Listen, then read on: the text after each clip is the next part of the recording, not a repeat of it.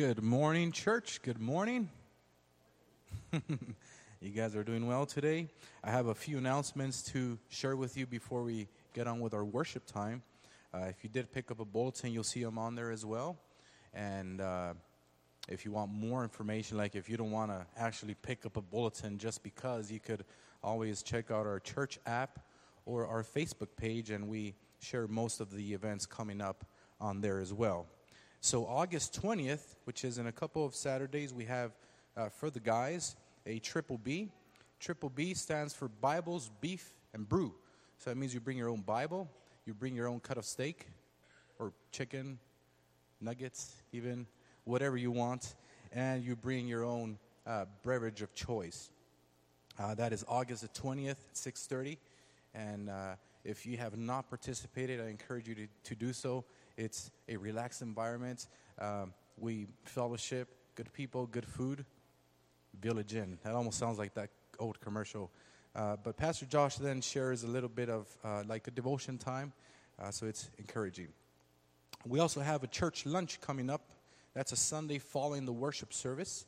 And how that works, if you haven't participated in those, if you want, and if you can, you bring a dish to share, your favorite dish or dessert. And we have that after the worship service.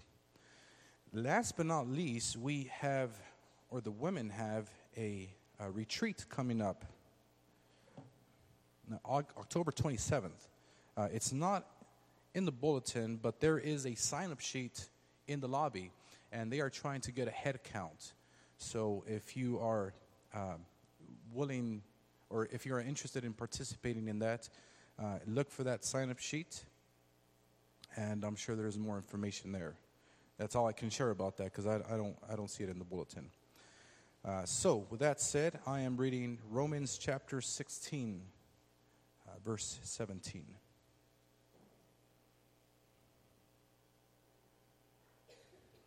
Oh, something else. I have it here. If you did grab a bulletin, you probably saw these on the table as well.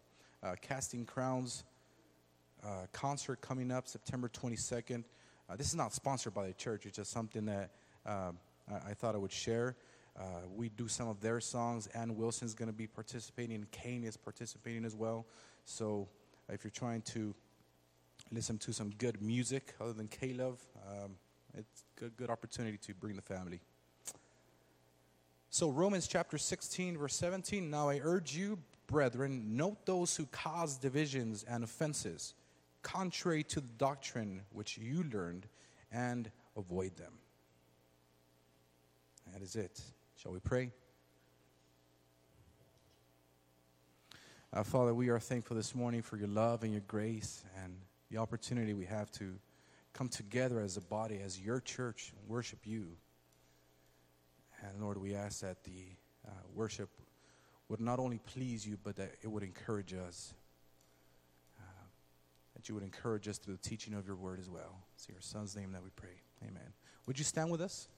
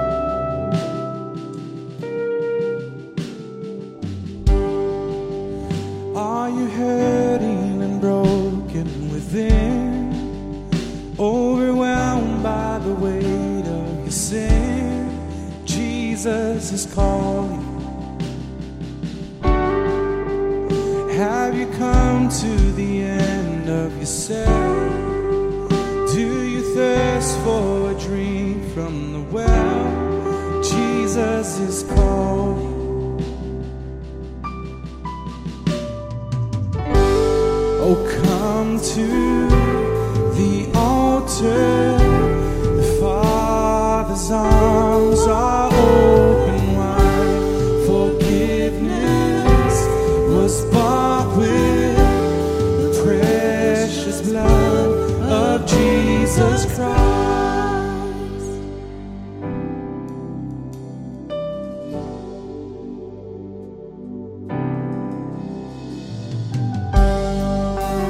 Leave behind your regrets and mistakes. Come today, there's no reason to wait. Jesus is calling. Bring your sorrows and trade them for joy. From the ashes a new life is born. Jesus is calling. Oh, come to the altar. The Father's arms are open wide. Forgiveness was bought with the precious blood of Jesus Christ. Oh, come to the altar. The Father's arms are open wide. Forgiveness was bought with the precious blood of Jesus Christ.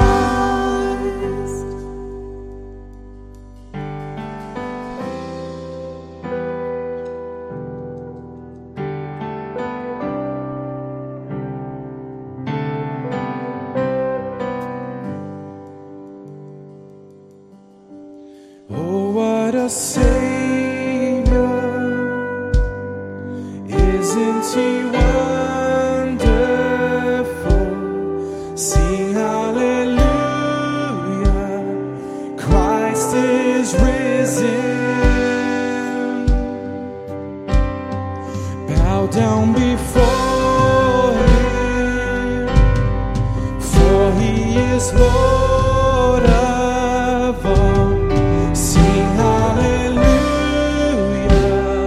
Christ is risen.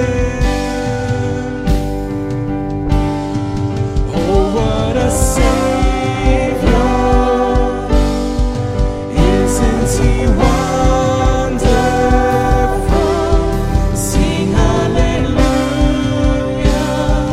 Christ is risen.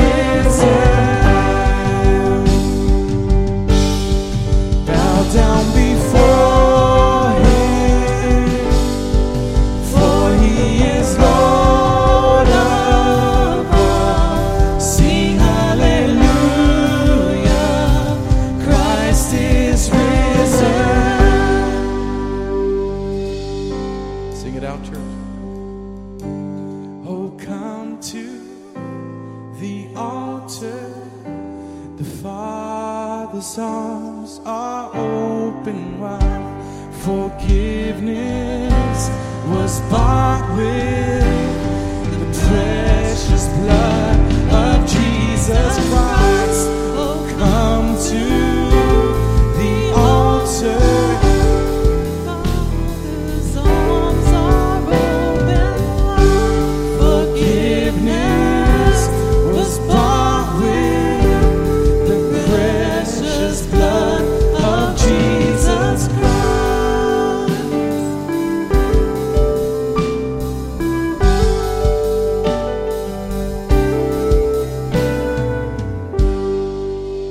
Bear your cross as you wait for the crown. Tell the world of the treasure you found.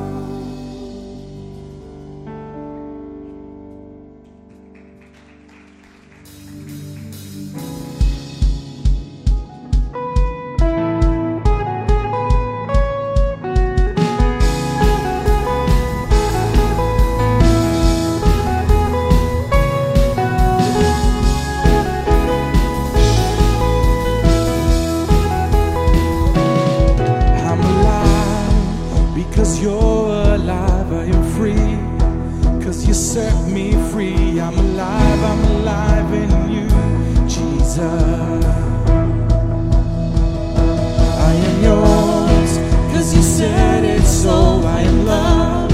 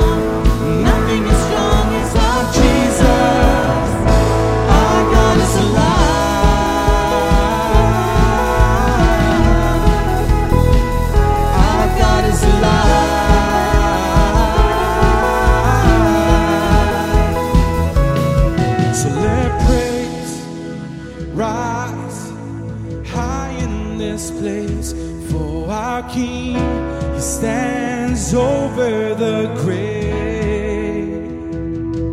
So let praise rise high in this place, for our King, He stands over the grave. So let praise rise high in this place, for our King, He stands over the grave. So let praise rise high in this place, for our King, He stands over the grave. So you sing, He is Jesus. Nothing. Our God is alive. He's risen. Now we are walking in freedom. Nothing as strong as our Jesus. Our God is alive.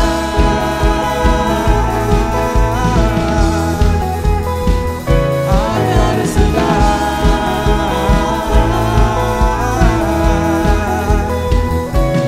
So let praise rise high in this place, for our King stands over the grave.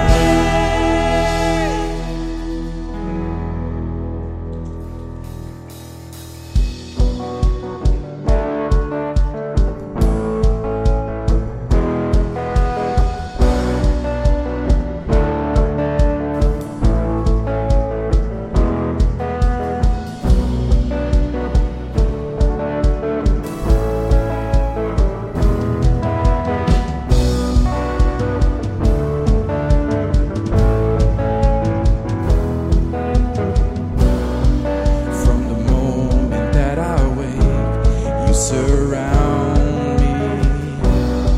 In every step that I take, you go before me. And when I fall, you pick me up, never leave me. You set this joy in my heart, now I'm singing to you.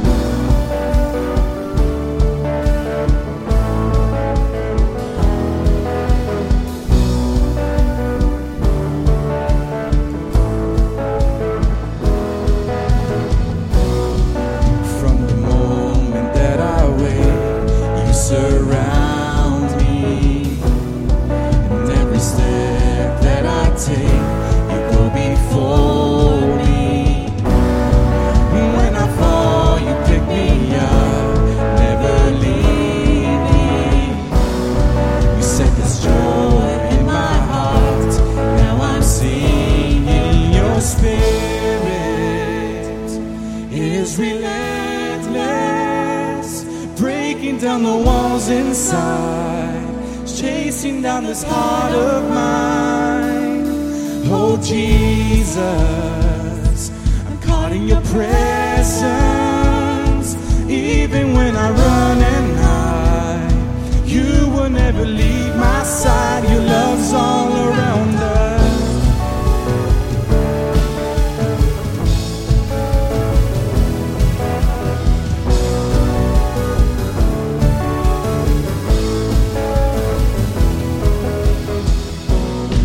You are the wind in my sails, you keep me moving.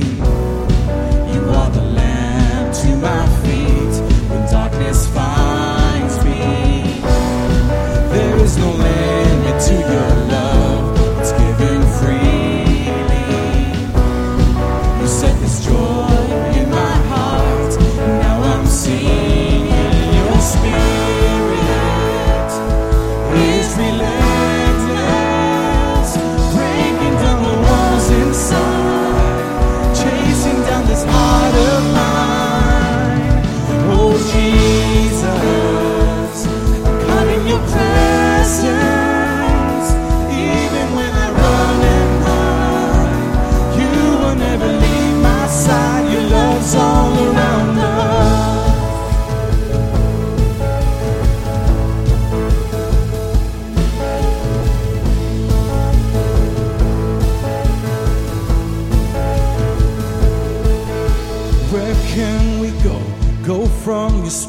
Spirit, where can we hide? Hide from your presence. Your love's all around us.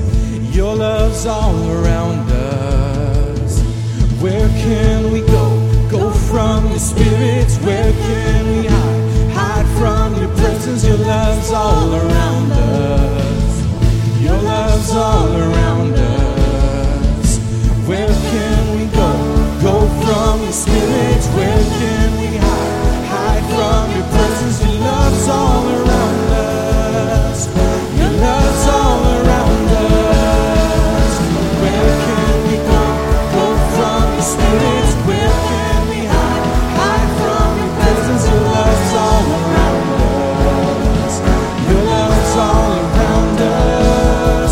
Your Spirit is relentless, breaking down the walls inside, chasing down this heart of mine.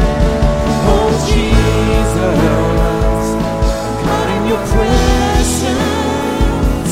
Even when I run and hide, you will never leave my side. Your love's all around us.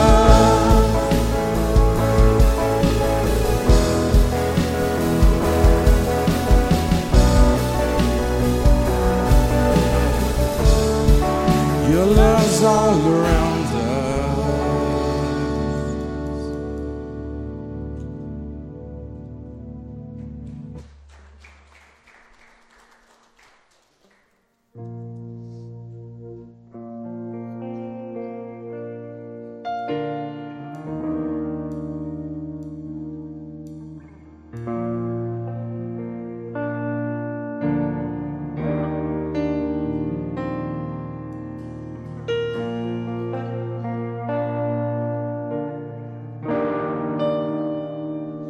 Oh Lord my God, when I in awesome wonder consider all the worlds I enter,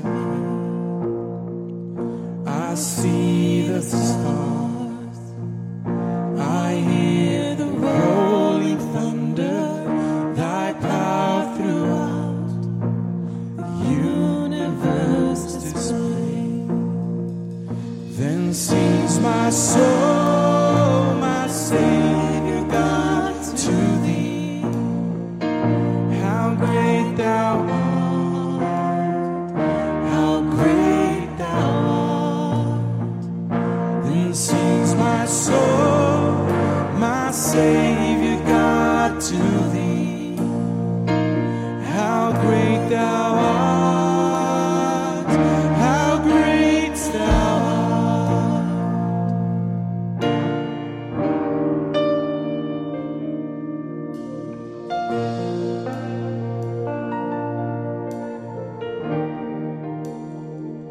And when I think that God His Son not sparing sent Him to die, I scarce can take it in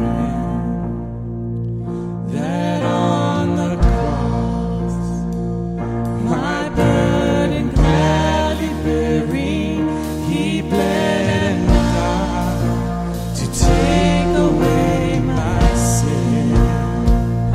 Then sings my soul, my Savior God, to thee. How great thou art, how great thou art. Then sings my soul, my Savior God, to thee.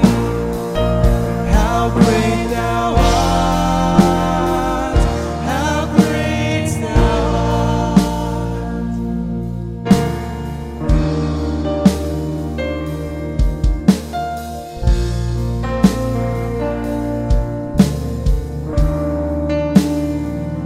When Christ shall come with shouts of acclamation and take me home, with joy shall fill my heart.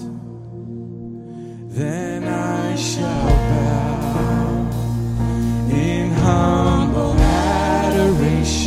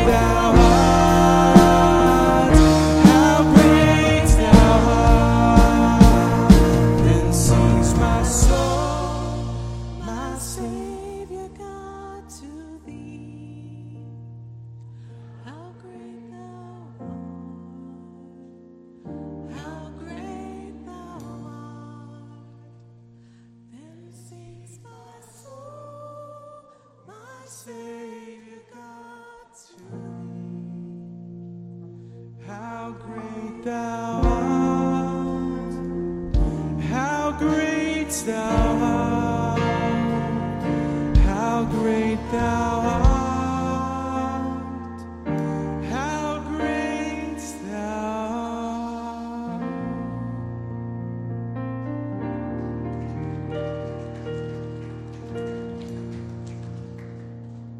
You may be seated.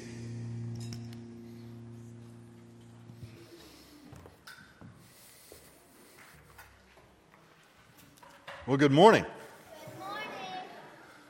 I don't know about you guys, but we're to the point of the summer where I get tired of just being awake. Like, I don't even have to do anything. But, it's coming to a close, I think, hopefully here fairly soon.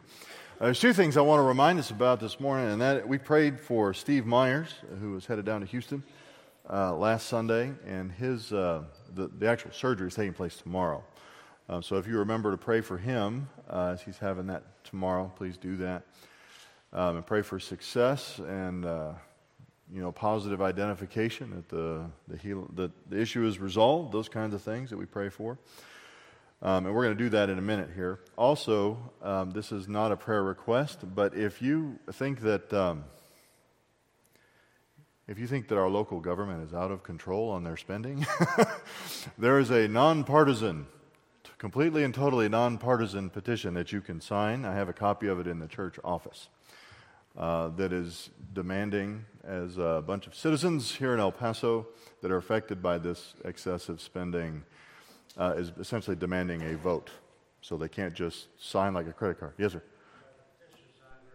Oh, Bill put it out on the table. All right, that'll work okay. So it's not in the office, it's out on the table. Now, some people get real nervous when I talk about stuff like that. That's not politics. It's sanity versus insanity. And it is not partisan. There are people that you probably wouldn't get along with having coffee with that are part of this also, frankly, if you talked about political things, right? But if you believe that should be brought to a vote, that petition is there. They need 25,000 signatures. So if you want to do that, you should do it. And that's where I'll leave that. Understood? I'm not telling you that El Paso Bible Church shall sign the petition. I'm not telling you that a particular candidate would like you to do it. I'm not saying it's conservative or liberal. I'm saying sanity versus insanity, you choose, right? All right. So, we're not crossing any lines. There's no line there, by the way. People pretend like they have to walk on eggshells around stuff like that. We're not doing it. Anyway, so let's pray, okay? Father, we thank you for this day. We thank you for your goodness to us and your grace to us. We thank you for voices to worship you and the opportunity we have to do it together. And Father, we do pray for the health needs in our body, which are more than just one, but today particularly we remember Steve as he's having a procedure tomorrow down in Houston. And Father, we do pray for great success, great and immediate observation of success as well, that it would be conclusive, that has been achieved. Father, we ask for your hand of comfort on Steve and his family, especially Janice as she's here in El Paso. And Father, we thank you for your guarantee of your Spirit that is with us and in us, and granting us life, but also praying on our behalf when we have no words. And we thank you for all of those things. Well, I do pray for our time in your word today, that it would be a blessing, that it would build us up, and that it would guide us and comfort us and do the amazing things that your word does when we internalize it and understand it and apply it to our lives. Father, thank you for that. It's in your Son's name we pray. Amen. All right, children, I didn't dismiss you. Kaylee, I'm surprised you didn't mention it. But you guys can go to children's church. I can usually, two things I can count on Kaylee for: remembering children's church and offering me a donut. One, I don't oblige. I don't eat the donut, but children's church we can do. There we go. Sorry, children. That was my oversight. I'm telling you, I've cooked barbecue for 5,000 people before, I think, roughly. But I would forget the forks if it was up to me. The details just sometimes get beyond me. All right. So 2 Thessalonians is where we are. We're in chapter 3. So this is not a long letter. 2 Thessalonians is not. It had a specific purpose, right? They were exceptional in their growth rate. And by growth rate, I'm not talking about rear ends in the seats, but maturity in Christ and the way that they had committed to reproducing themselves by virtue of spreading and sharing the gospel, of serving faithfully in the church, and replicating their pattern. Remember in 1 Thessalonians, that was what they were commended primarily for, was that they took the pattern that they had received and become the pattern for others. Just a tremendous commendation for that church as a lineage and a pattern to be followed. But here they had been disturbed, right? They had been disturbed by communication from somebody who was pseudonymous. Is that how you say that? All of a sudden I had a second thought. I think it's pseudonymous. In theology nerd circles, we call it pseudepigraphal. I don't know why we call it something different, but written under a certain name, the graphe. So then I forget what normal people call that. But it was proclaimed to be from Paul. And so they were essentially countermanding what Paul had taught them about what they should expect in their life, what they should be about, where their focus should be, and had told them essentially that the day of the Lord was now. And that sounds weird to me because I've grown up in, biblical circles, dispensational circles, that we're not confused about that. But a lot of people are. They look at the world that is around them and they say, this can't be anything but God's wrath coming upon the world. And it's been coming upon the world for 2,000 years in their mind, even though that just can't be. But they just don't take the numbers seriously. By the way, in Sunday school, we're going through the book of Numbers, demonstrating that the Bible takes numbers seriously, if nothing else, and how important they are to God's promises. And when God says there's a number assigned to this, it does not mean whatever number you want it to be. But they were supposed to be comforted. And I want to extend the same comfort to you and we've been going through these books for that purpose, so that we would know where we are, just like the Thessalonian church, because we're essentially in the same era. We're in the church age. We're in that time period. And so the things that Paul tells them to expect are the things that we should expect. Right? So you all know the answer. What is the next thing we're looking for? The rapture. If you want to really stick it to people that don't like that word, that's fine. You can call it the rapture, the catching up, the coming of Jesus for the church, the harpazo, if you want to hang out with the nerds, the catching up of the church, so they'll be with him forever. 1 Thessalonians 4 is the common passage that we talk about there. So that's what we're looking for. Everything else is noise. It's static. It's a distraction. Isn't it a distraction? I'm not sure how many kids we had at our house last night. It was Danny's birthday, and we got about as many people as we could stand in the house. I mean, like, that would physically fit. That's what we had. How many kids did we have? 18? 19 children, and that's not even counting the ones that could vote that still called themselves children, I think. And so we had to distinguish, right, between happy noise, which it was all happy noise, and unhappy noise, right? They weren't unhappy noises. The world is inundating us with unhappy noises, right? It's not the children playing and shooting each other in the face with Nerf darts. Yay! You catch a Nerf dart in the eyeball and they're still smiling. But the world is not like that. The world is full of violence, isn't it? And it is full of destruction. It's full of war and rumors of war. Jesus said those were coming. He also said, don't be distressed by that, to his disciples. That's human history. Wars, rumors of wars, things like that. But Paul commends them. Even though they've been disrupted a little bit, they've been distracted, they were at risk of that. He says, you guys are faithful. You have largely, at least your leaders especially, have kept your eye on the ball. You know what to expect. You know what's coming. You have been given and you have understood the evidence for where the church stands in terms of relationship to the last things that we are anticipating being with the Lord, the very next eschatologically significant event. That means the next thing in the future that matters is going to be being with Jesus forever. And our response to that is that we know that everything that we encounter in life can be stood firm against. We can hold fast to the things that were handed down in Scripture. No matter what comes, right? Some of the favorite guy movies out there say things like that. Whatever comes through that door, you stand, right? You don't have to know what it is. You just have to know what your responsibility is. That's where we are in history. Are you surprised when you disobey your pastor and you watch more than 15 minutes of your 24-hour news network in a day? What are they going to come up with next? Have you ever found yourself in the middle of the week reading some news article on the internet and go, how stupid can people be, right? And they take that as a challenge. It keeps getting worse. You keep getting distracted by it. And you go, how can anybody be that dumb? And how can anybody survive that level of stupidity in the world? In the White House, in Congress, in the governments of the world, not just ours. How can anybody withstand that? You can. I can. Hold fast. Stand firm. That's what Paul is telling them.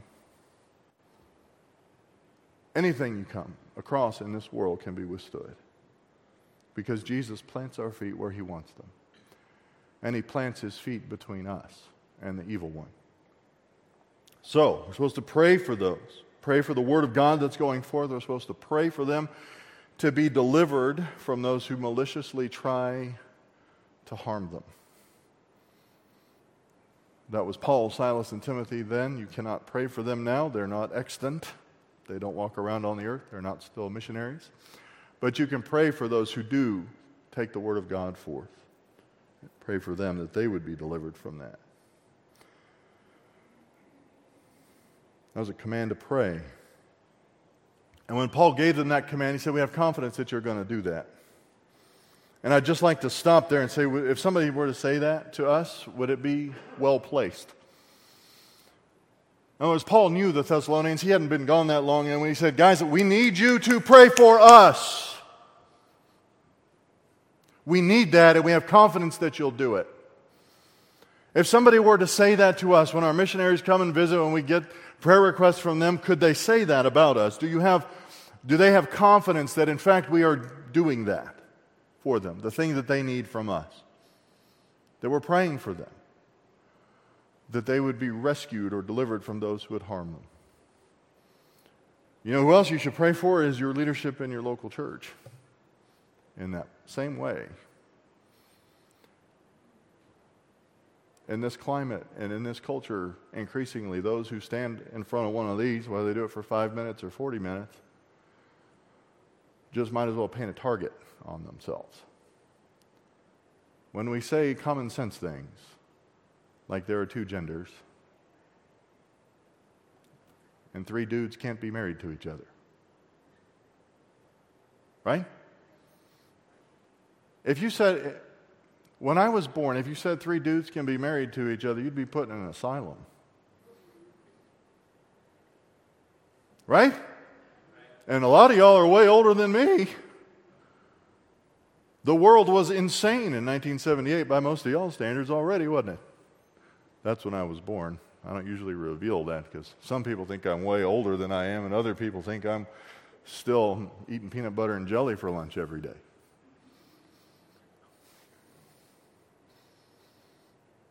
So pray for it.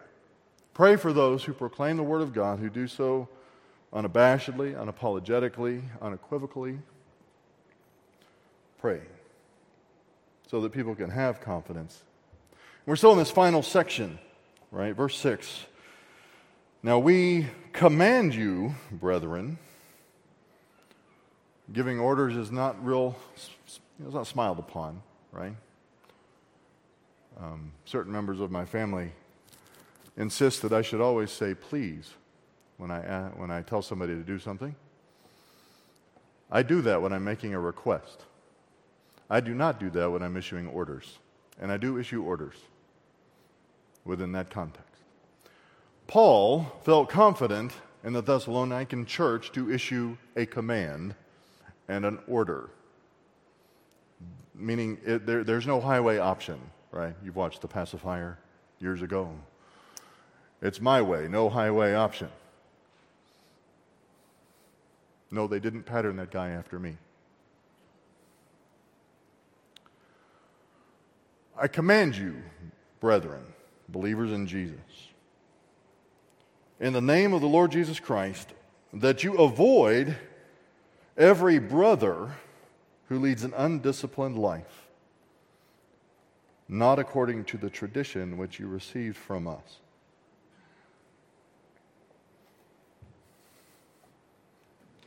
Avoid them. Other believers. Undisciplined believers. Some people automatically insert in their heads a so-called or someone who thinks they are or a professing brother. That language isn't there. Avoid an authentic, actual, justified person, believer in Jesus Christ, indwelt by the Holy Spirit, who is undisciplined. Now, if your theology doesn't allow for that kind of a person, then you need to change your theology, right? You need to change your doctrine, because there are a lot of people who say that if you lead an undisciplined life, you're not a believer in Jesus Christ. If you don't follow the doctrines and the behaviors in the New Testament, then you're not a believer in Jesus Christ for reals. You just are a professor, but you're not a possessor. Isn't that fits on a bumper sticker, but it's not biblical in this sense. These are real believers. Some of your translations will say unruly, undisciplined. Got a definition for that term here. We command you, brethren, in the name of our Lord Jesus Christ, that you avoid every brother who leads an undisciplined life, not according to the tradition which you received from us. It's a commandment for the brethren, given with the weight of the Lord's name behind it. And I get it. People say, I got too many commands to obey. Pastor always tells me all the things that I should do. I really try to say, not focus on all the things you shouldn't do. If we do all the things that the Scripture says that we should do, we're going to be so busy that we don't have to worry about much else, right? Right? But this is a negative command. Avoid this person. No excuses. This is what Jesus wants us to do. He commands us to do. And there's no contingency for it. Because pastors come across undisciplined people who reject their doctrine, the doctrine of the Bible, fairly frequently. And you know what happens a lot of times, though?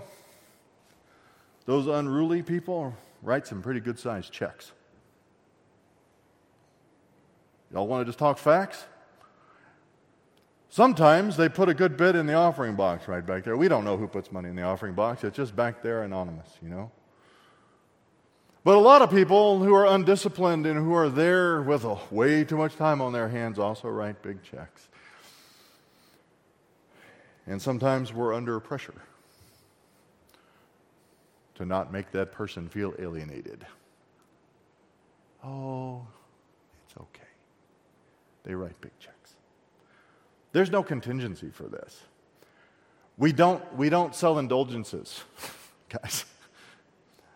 Being undisciplined, being unruly, rejecting the doctrine and the practice of the New Testament cannot be made up for with an offering. No more than you can light a candle to make up for adultery, right? Y'all know that doesn't work, right? That's actually a redundancy. I don't have to tell y'all that lighting a candle doesn't make up for adultery. Okay, all right. It doesn't. Neither does writing a check make up for being undisciplined and unruly and causing problems and rejecting apostolic doctrine in the Bible. Doesn't do that. It's a command. Do this. The people who don't stand firm, who don't hold fast, and are unruly, avoid those people. This is hard for people to swallow, but there are brothers in Jesus Christ that we are not supposed to fellowship with.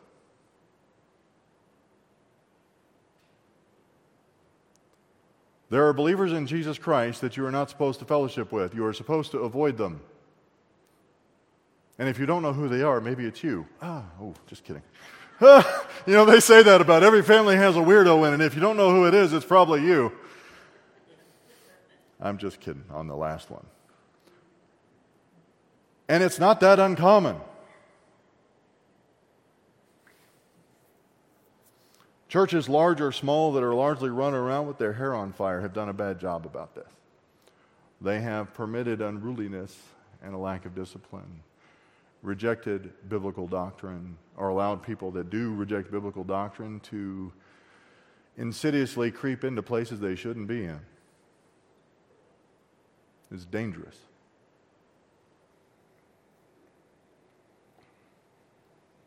No comment here as to whether they're actually going to heaven when they die. Actually, there is a comment. They are. These are legitimate believers in Jesus Christ who behave badly. Very badly. They're dangerous, destructive, and disruptive.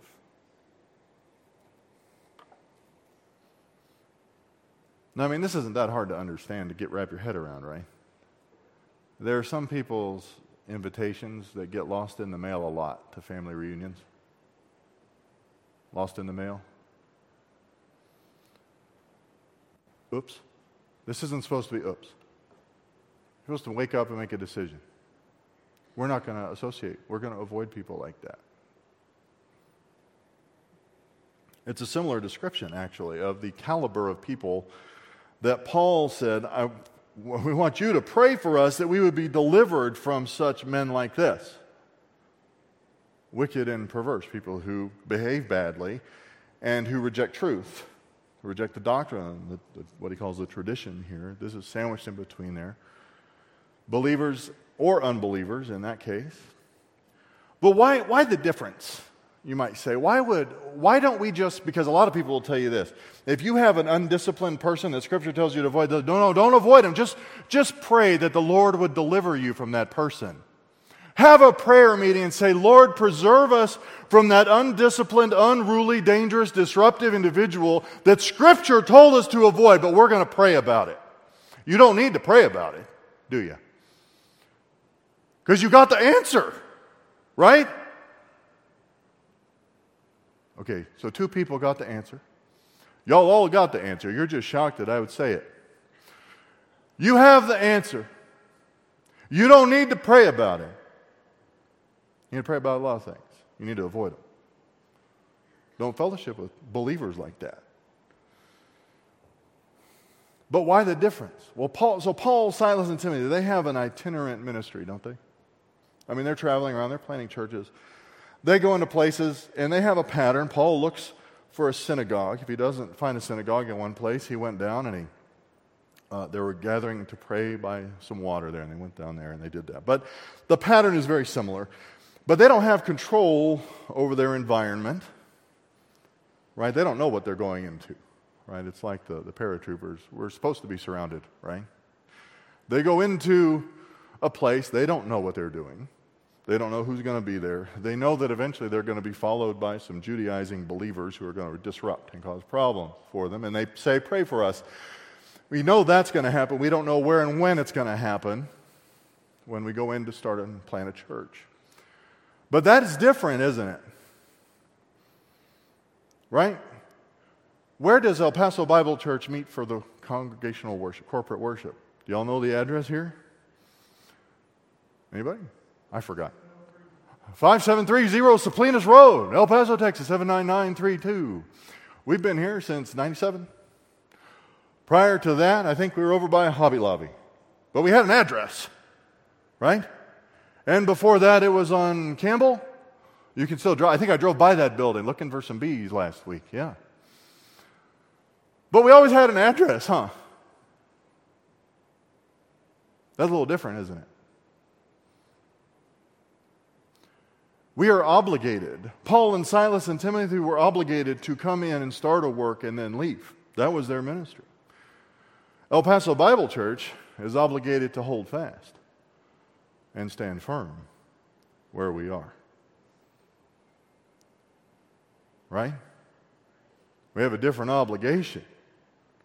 We have to stay here because we're not Bible Church of wherever we happen to be this week. We are El Paso Bible Church, and we are in El Paso, Texas. And people can send us mail, and they can throw rocks through our window, and they can come and do all sorts of nasty things to us. We've had all sorts of strange things hung in our tree out front in the last few weeks.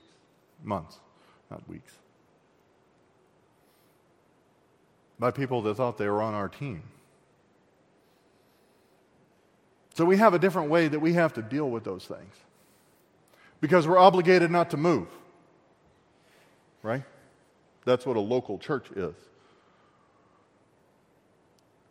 So when we identify those who would destroy our obligation to remain here, we have to avoid them. We don't just simply pray that they go away. Yeah? Because undisciplined people who don't hold to the doctrines and the practices of the New Testament and the apostles are dangerous and disruptive and destructive.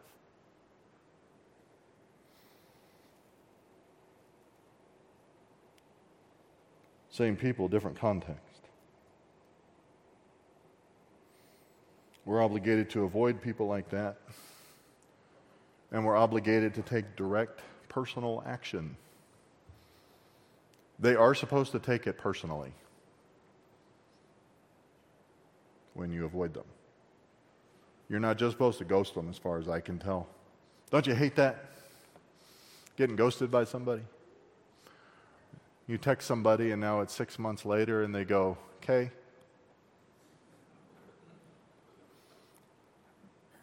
This is a disciplinary proceeding. This is intra-family. This is a believer in Jesus Christ.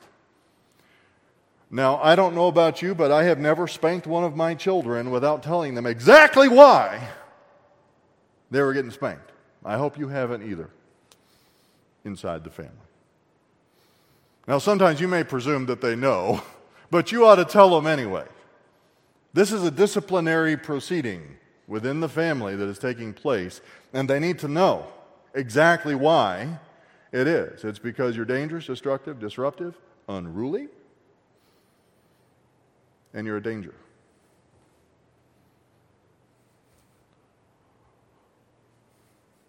They need to know. Sometimes the elders are going to do it for you. You're welcome, and please don't get angry. We may not tell everybody this is what's happening. Very recently, I had to do this, as a matter of fact. To write a letter to someone, and I said in the letter, you need to change your behavior 3 distinct ways. The letter was apparently the last communication.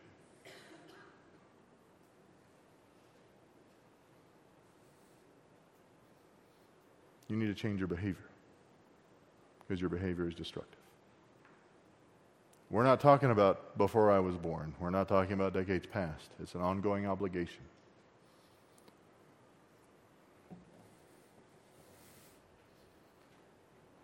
So the example that was set was different. For you yourselves know how you ought to follow our example, because we did not act in an undisciplined manner among you. Nor did we eat anyone's bread without paying for it, but with labor and hardship we kept working night and day so that we would not be a burden to any of you. Not because we do not have the right to this, but in order to offer ourselves as an example or a model for you, so that you would follow our example. What's the definition of undisciplined there? Largely, it's somebody who doesn't work. And the example that Paul, Silas, and Timothy set was, we're going to work extremely hard. Now, guys, I know you guys, men especially, but not just the men, you work hard. And that's why when people ask me, how is the church going? I say, man, El Paso Bible Church is doing great. Doing wonderful. How do you know that, Pastor? Because everybody at El Paso Bible Church is serving. Everybody. I mean, statistically, anyway. If you just felt guilty for a second, shape up. But statistically, everybody's serving. And not just that, you're working hard in your life. That's important. Now, Paul recognized, silently, they recognized that they did not have to do that. That in their particular ministry, they could receive the things that they needed as a gift, essentially, from the church, without paying money for it. But they chose to do that to set an example to follow. The thing about examples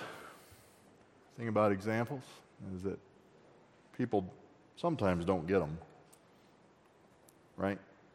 They don't always follow them.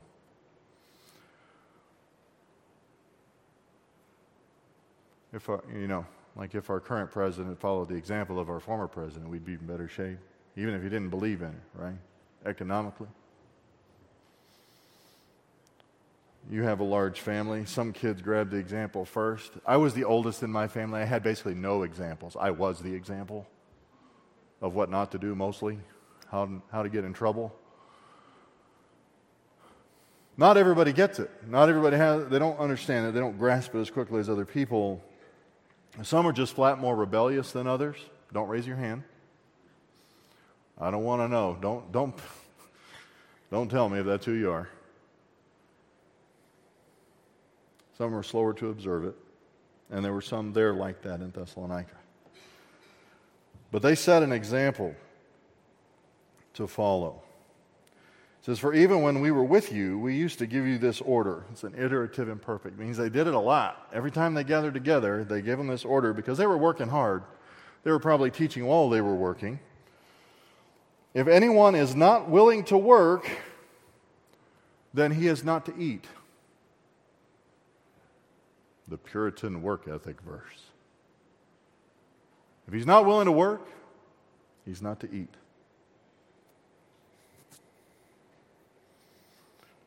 For we hear that some among you are leading an undisciplined life, doing no work at all, but acting like busybodies.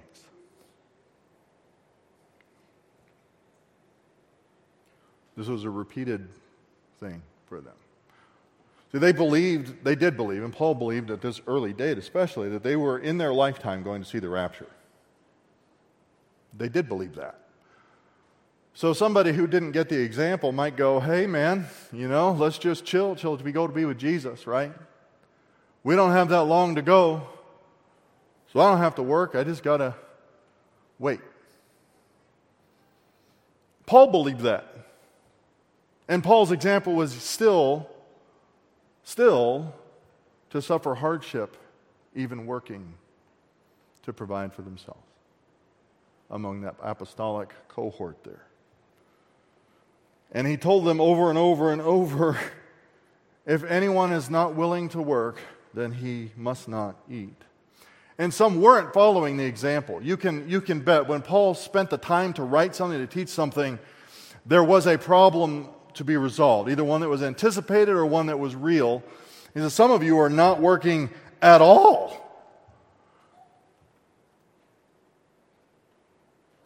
And I used to walk around, because my dad owned his own business. He worked all the time. That was part of our family culture, right? We worked our tails off. All the time. All of us. We worked and worked and worked and worked and worked and worked. I was so busy working, I couldn't see anybody that wasn't not working. That was not working. I was like, how do those people exist? When I was growing up, I didn't know anybody like that. I didn't. Did y'all? Hang around those guys? Okay, you did know people like that. Some of you did. I didn't know how it was possible.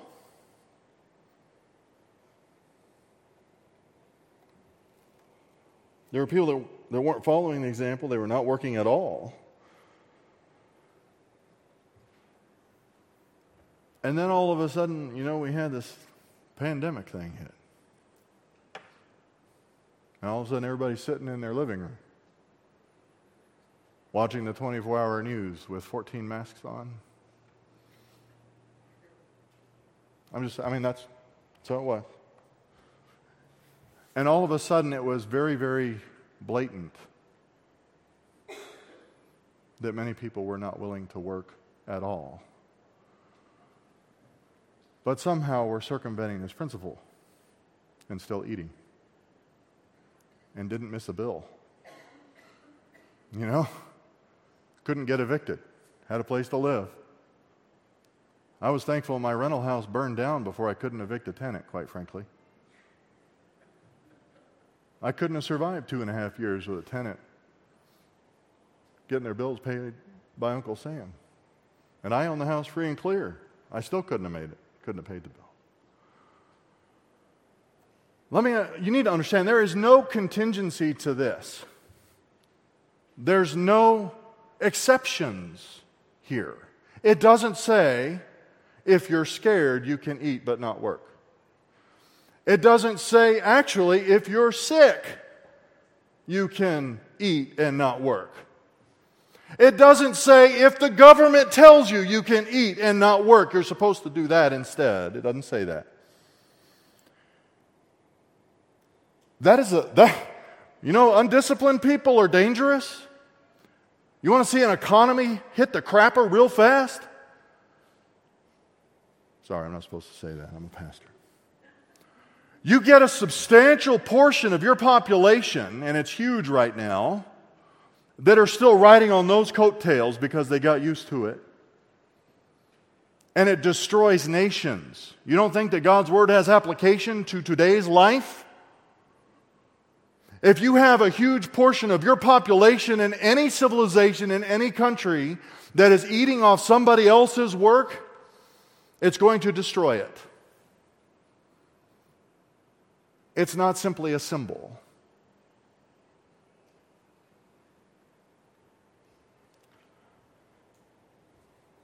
If you're not willing to work, neither shall you eat. I told you it's the Puritan work ethic verse here.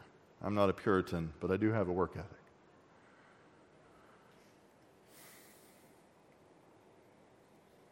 There are no contingencies. There are no alternatives. There are no substitutions.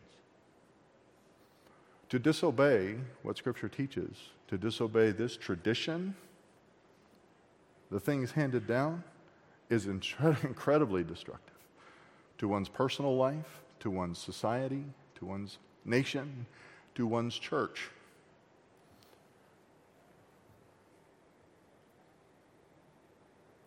Partly because when you have that much time on your hands, nothing good comes of it, right? That's the definition of somebody who's undisciplined, somebody who doesn't work at all. What do you do with all that time? You're going to sit there and innocuously twiddle your thumbs? That's not what happens. They became busybodies. Now that y'all know what a busybody? You think of some 1950s sitcoms where people are chatting through the kitchen window kind of innocuously. That's not what the busybody is. That's a very long compound word, which I won't bore you with, but it's somebody who makes it their work to be up in everybody else's business all the time. That's their career because they're not working at anything else. The church can't survive a high percentage of those, and neither can a society. They just can't.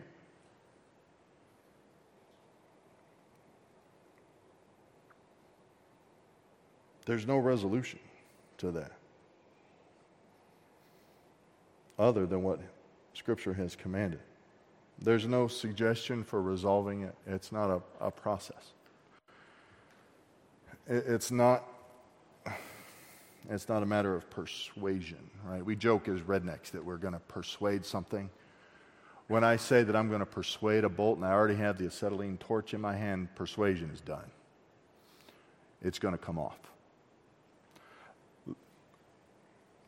There's not introspection that you're going to just think about this and pray about it. And then you're going to slowly resolve the problem of your busybodiness and your lack of discipline in your life. Right? That's not here. That's not here.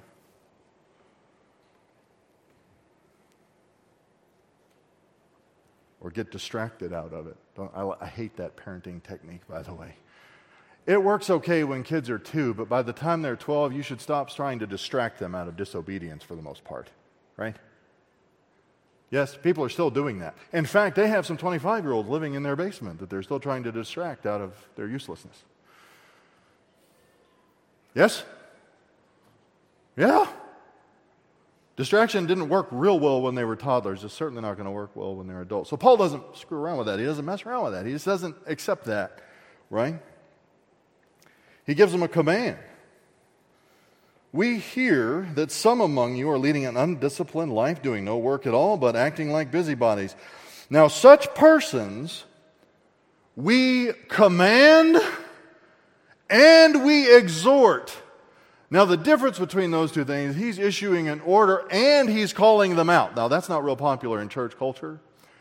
The idea is calling them out by name, saying, hey, you lazy dude, you need to work. You need to work because you like to eat, right? We command and exhort in the Lord Jesus Christ. This is not optional. Jesus wants you to do this.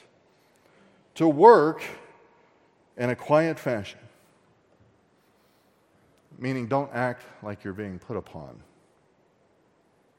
when you're being told to go to work. It's just a normal expectation. Aren't you a little tired of that? I have all the snowflakes when Elon Musk decided that everybody had to go back to work in the office. Nuclear meltdown. Stop. Just stop. For Pete's sake. Work and eat your own bread and keep your mouth kind of more shut. It's just a normal expectation of grown-ups to work. Children, do not do this to your parents even. They are training you in righteousness by asking you to work at your home and by having expectations. It will be a lot easier for you to not be a whiny little wimp the rest of your life if you obey your parents now when they tell you to work. I grew up in an environment where my work was sometimes frequently crucial to paying the grocery bill and the mortgage.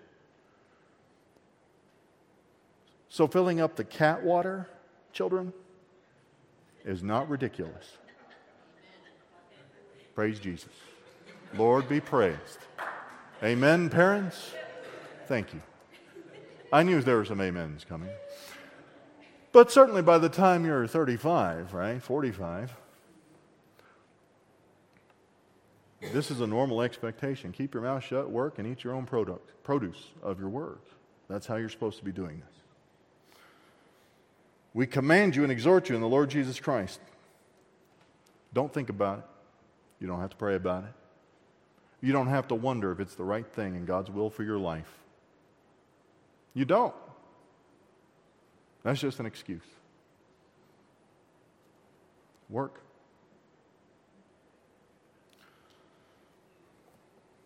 Favorite verse of a lot of people in my life growing up. No alternatives, no conditions, no contingencies. But I just have never seen the percentage of people, at least in this country, that have determined that they actually can eat and have a right to eat for the rest of their lives or for an interminable amount of time, indefinite amount of time, and never do anything ever again productive. That seems to be the expectation. They've already done it for months and years on end, somehow eating, somehow never missing a bill, and somehow having a bigger TV and a newer truck than I do. Most of them. I used to be a property manager, years ago before all of this silliness. And some of our single-family residential were kind of Section 8, if you know that, kind of a rent subsidy situation. And I would go in and, even back then, 100-inch TVs and recline. I don't even know how they wanted to play this. But the single cost of the TV would have removed them from the requirements for the program that they were in. Just the one TV purchase for 1 month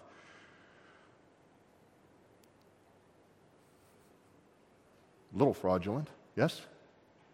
Maybe? Lazy people are not innocuous. Laziness is not innocuous. It is not something that you write a funny cartoon about or a sitcom about. It's dangerous and destructive. And it's stealing from people. It is. That's why there's a command and an exhortation, not a suggestion. We're supposed to live a disciplined life, working for our own provision, working hard. And, as for you, verse 13, brethren, do not grow weary of doing good. Those of you who are not complaining about going to work and making money and eating your own food, great. Don't grow weary of that. That's a good thing. That is what develops large portions of our character. Even when you don't feel that you're getting compensated as highly as you wish, there is good being done in your life by going to work and working hard. Because that's at the core, right? There's a lot of people out there, well, I'm not working for $25 an hour. I need $45 an hour. Or whatever.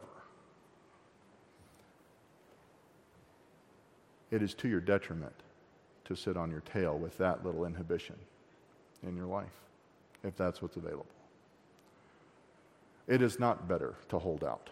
It is better to work and to not grow weary. And adults, I know that most of y'all are on the same page with me here, but we have a lot of young people here at El Paso Bible Church that are being raised in an inundation of different expectations, right? Work is not evil, children and young people. Work is not evil. People who ask you to work are not evil. Laziness is evil. Unruliness is evil. A lack of discipline in your life is evil. No matter what your excuse for it, it's evil, and it will do harm to you.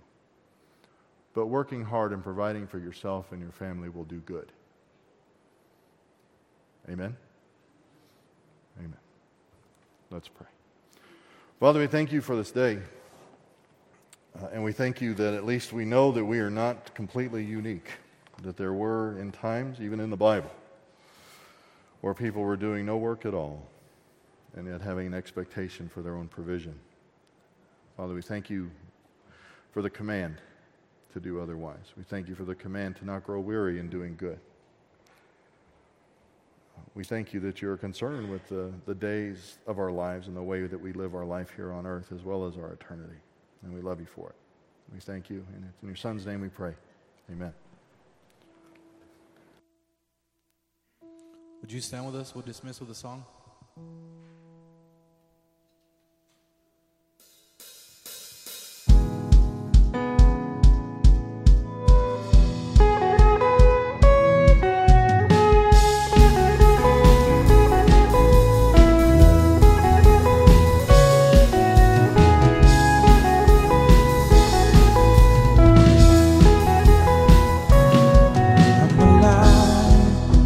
You're alive and free, 'cause you set me free.